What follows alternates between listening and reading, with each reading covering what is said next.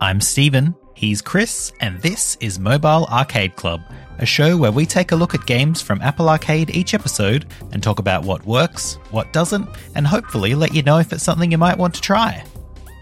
In this episode, I get my puzzle groove on with Tetris Beat, and Chris exercises his word skills with WordWeb.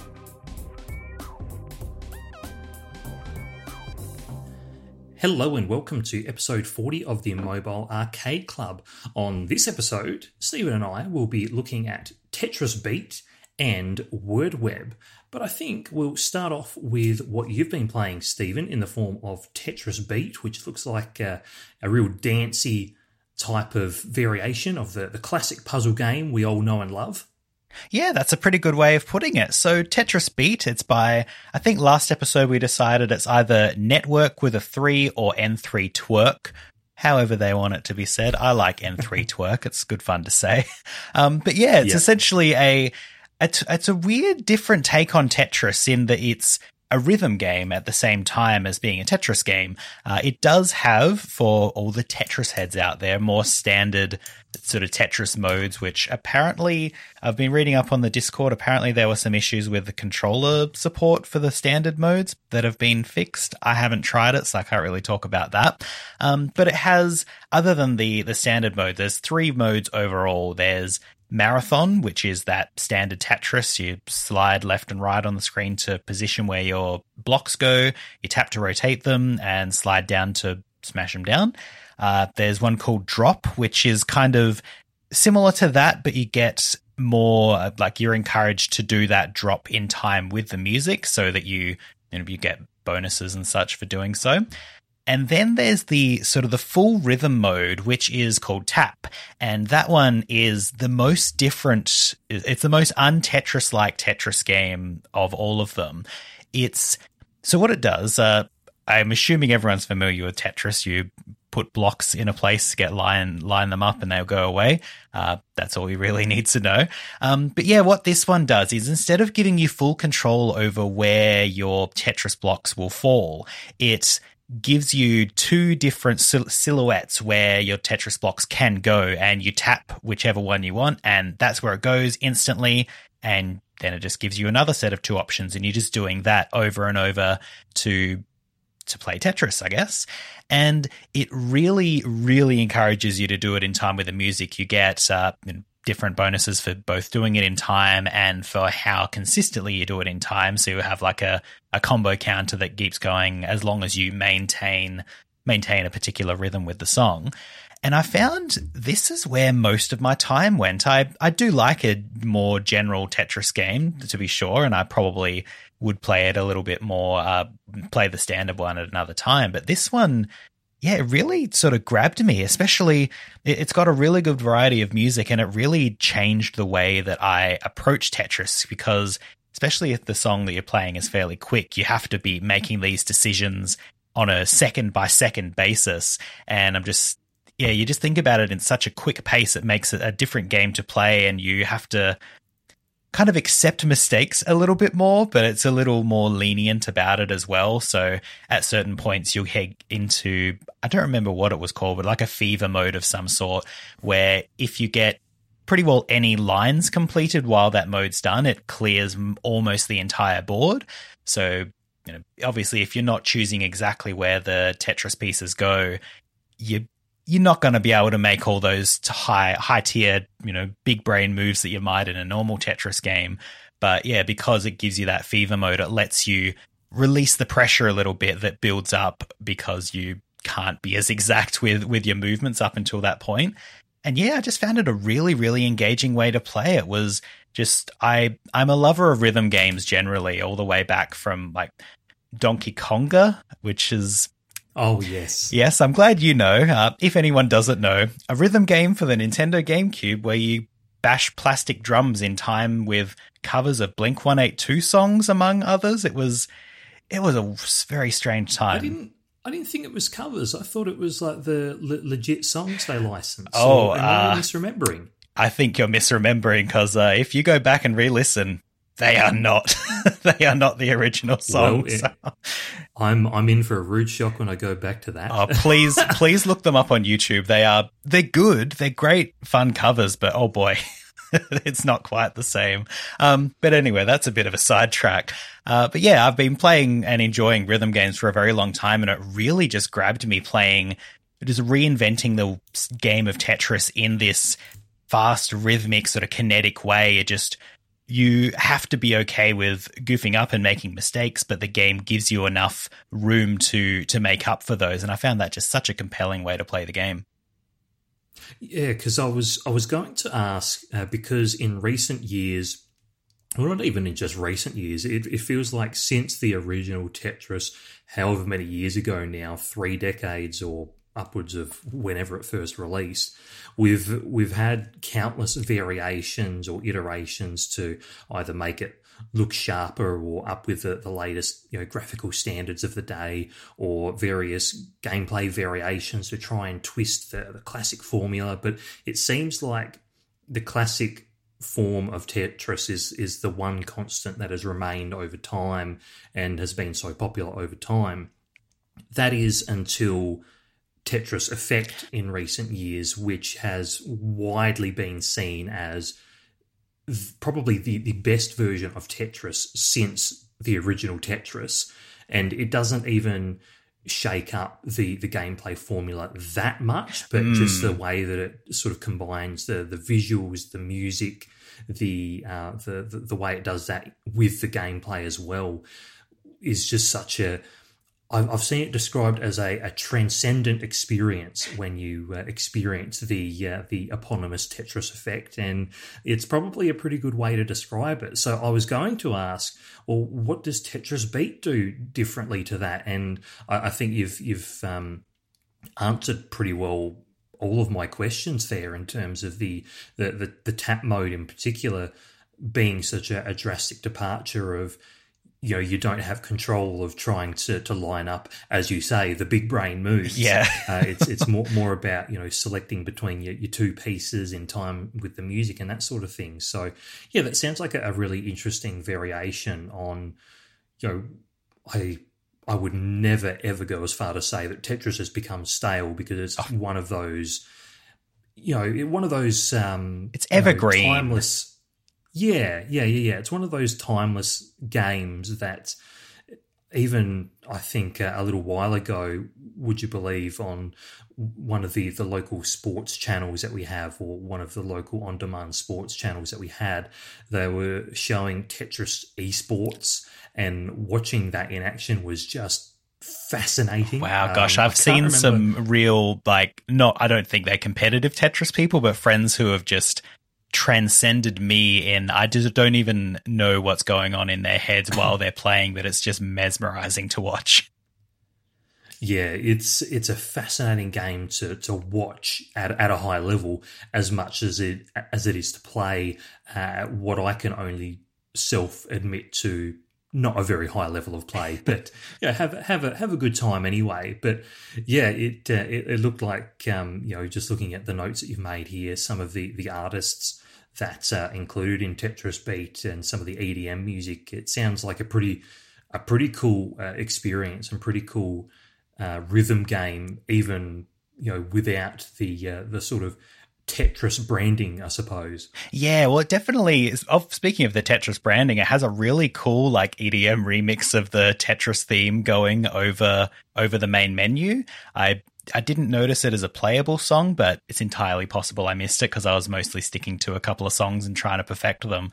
But yeah, the track list was quite interesting, and not a lot of it was anything that I recognized, but pretty well everything I tried worked well, because with that tap mode, really anything with a well-defined rhythm and beat can just work, I guess. And it's really cool that it adjusts the sounds of when you sort of make a hit in time. It'll make a particular sound to let you know that you have done that in time. And they will be different depending on the song in a way that makes it sort of complementary to the song that's playing in the background. And yeah, I found that just once you get the timing right, which can be a little problematic, especially if you're using, say, Bluetooth headphones with varying levels of lag to your inputs versus what's happening in your ears. I found it best with wired headphones, but it does have in the options a sort of a lag calibration tool, very similar to what you would have seen in like Guitar Hero games back in the day, to try and account for the lag between different displays and speaker setups and such.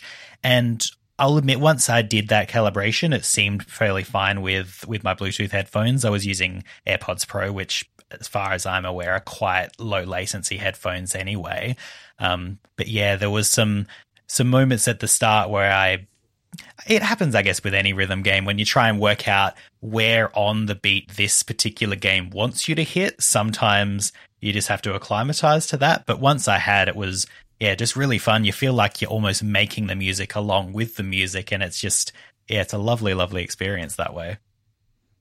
Yeah, nice one. So when you get your Tetris hankering in the future, do you see Tetris Beat as one that you'll return to, or does it need more songs? Or when you do feel the itch for Tetris, would you prefer to return to something like Tetris Effect? I think I'll keep Tetris Beat on my phone, but I don't think it will be for that classic Tetris sort of style gameplay.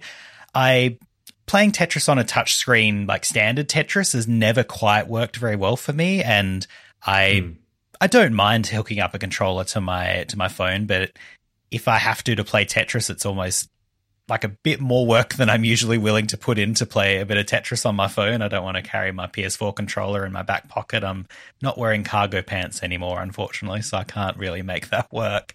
But I think I'll keep it on there just because it's so fun to just tap in time with these songs and get these cool combos, and just exploring the music catalog was quite fun to do. And it sounds like, according to all the copy on the menus and such, it talks about how there's going to be songs constantly added, and given the history of all the Apple Arcade games that we've played, I don't doubt that for a second. So yeah, it's sticking around. It might be good for standard Tetris. I'll probably give it a try with a controller, and maybe give a backup or some follow-up next episode. But even without that, the rhythm mode's enough for me. I'm really quite enjoying it. Nice one. So then we'll move on to what I've been playing in the form of WordWeb by Aaron Koning and Adriaan de Jong from the Netherlands.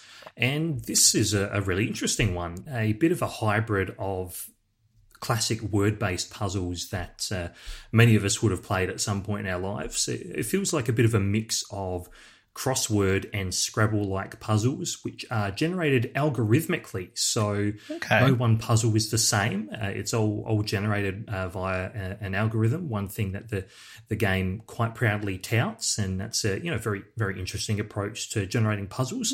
One thing that struck me about WordWeb, it's got a very, very cute, very slick, minimalist presentation with these cute little shape mascots waltzing around the screen while you're playing on what does look like a sort of Scrabble board of sorts, with all these tiles on the board.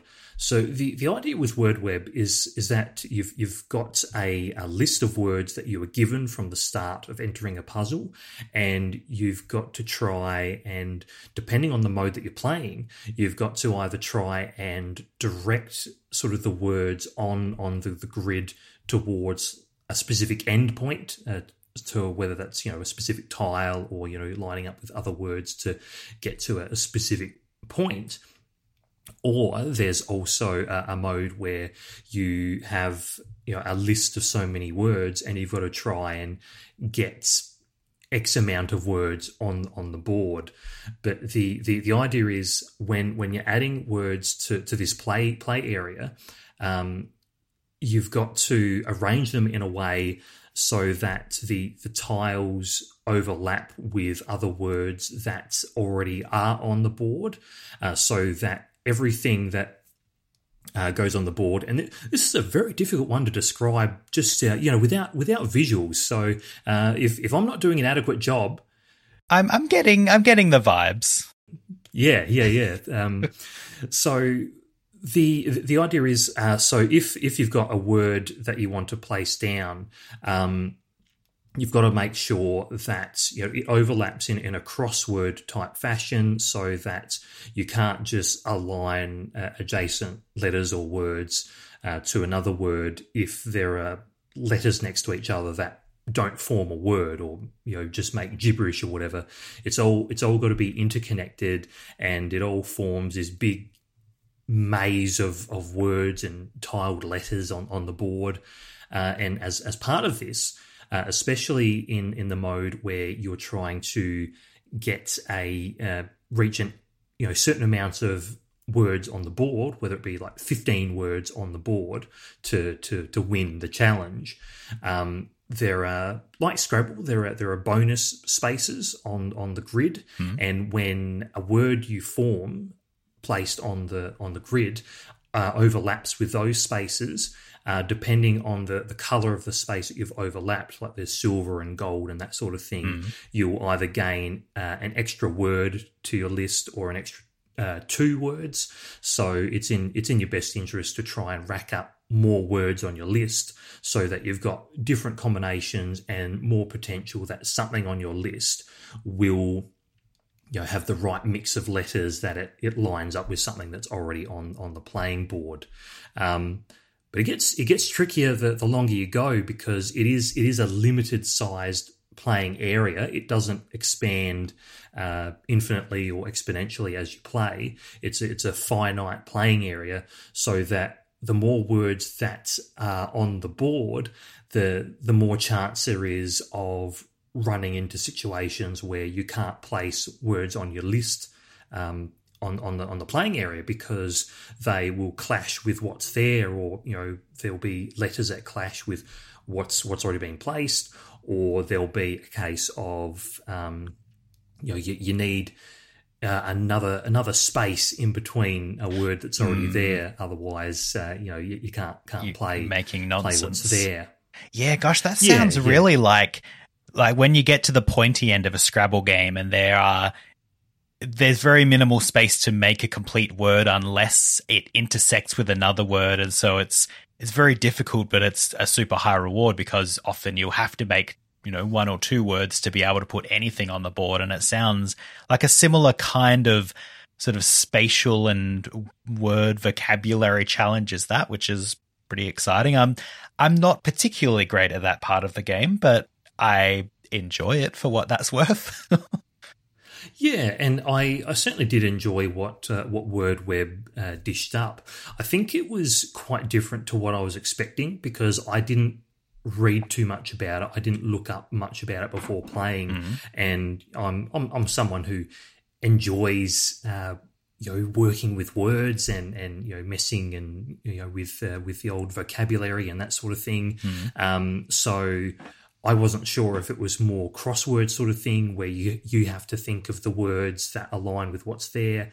But so that's where I think from a concept perspective, I was a little bit disappointed, because I'd set a false expectation that was what the game was going to be, as opposed to being provided a list of words that already exists.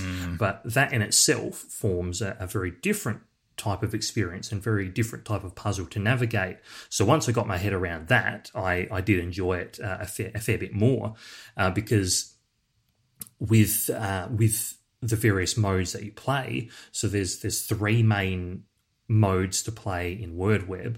I've sort of described them already, but I haven't really labelled them. So the first one is Tangle.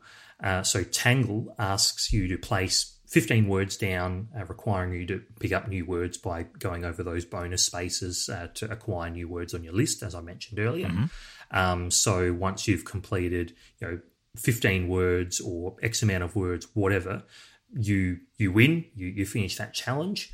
So then the next game mode is Precise Mode. So this is the sort of path and goal-based mode where you're given a specific amount of words or a specific collection of words, and also a goal tile that you must reach. And the only way that you'll reach that goal tile is by arranging the words you're given to make the path towards that goal. So right. You've got to try and align it with the correct letters of the word or words that are already on the board. So you're sort of building your way to the goal square rather than just more open-endedly. You see your destination and you have to work out how the words web together to get you there.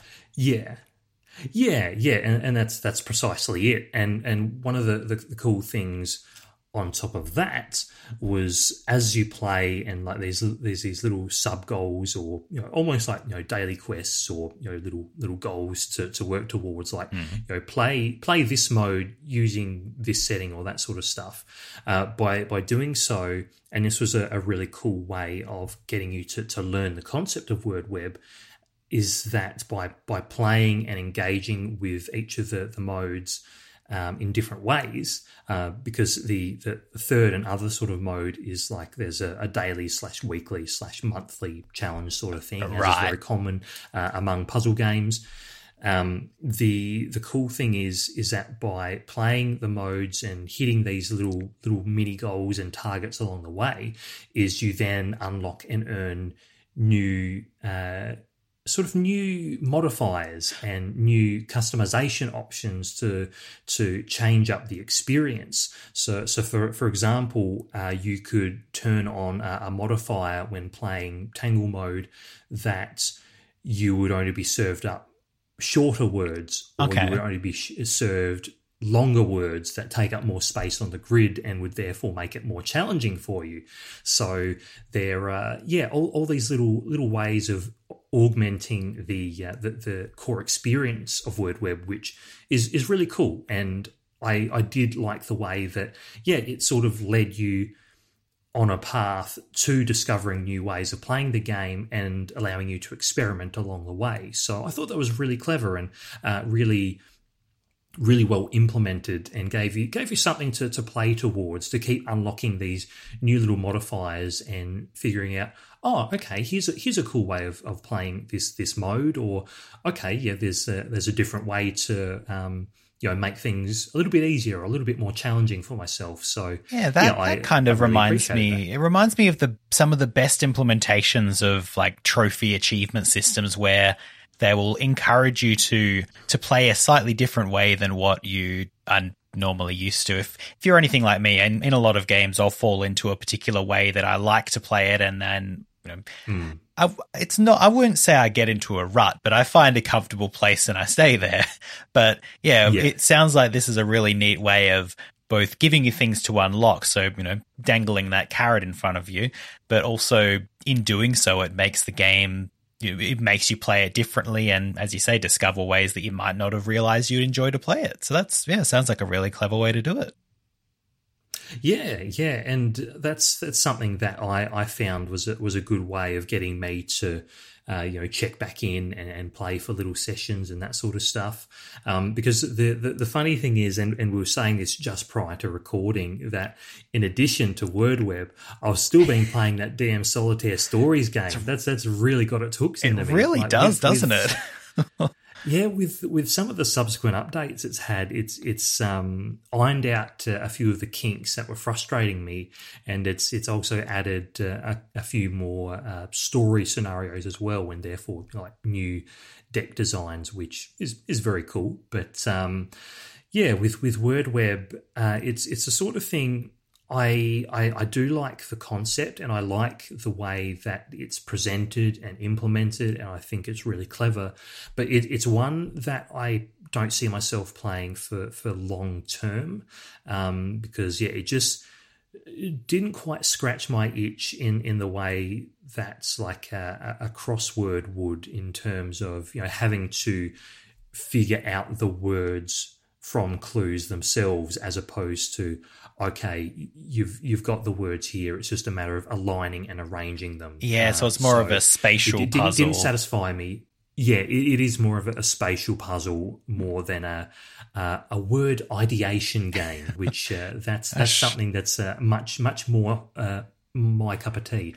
Fair enough. Yeah, I'm having a look. If somehow by the end of this people haven't quite got an idea of how the game functions, I'm looking at wordweb.com and they've got a really slick, just like a repeating loop video of how this game works, and it just instantly makes perfect sense. And I felt like it made sense when you explained it to me, but seeing it, it's just like, oh, there it is.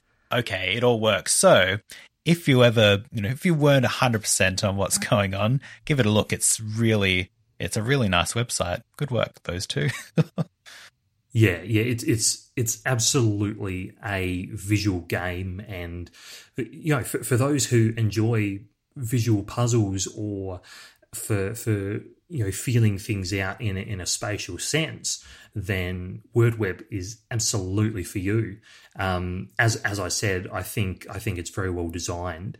It's just not for me, and that's totally okay. It is, yeah. Well, I guess on that, should we quickly move on to what we're talking about next episode? Indeed. What have you got for us, Stephen? Well, I've been looking. I found very recently Zen Pinball Party from Zen Studios out of Hungary has come onto Apple Arcade.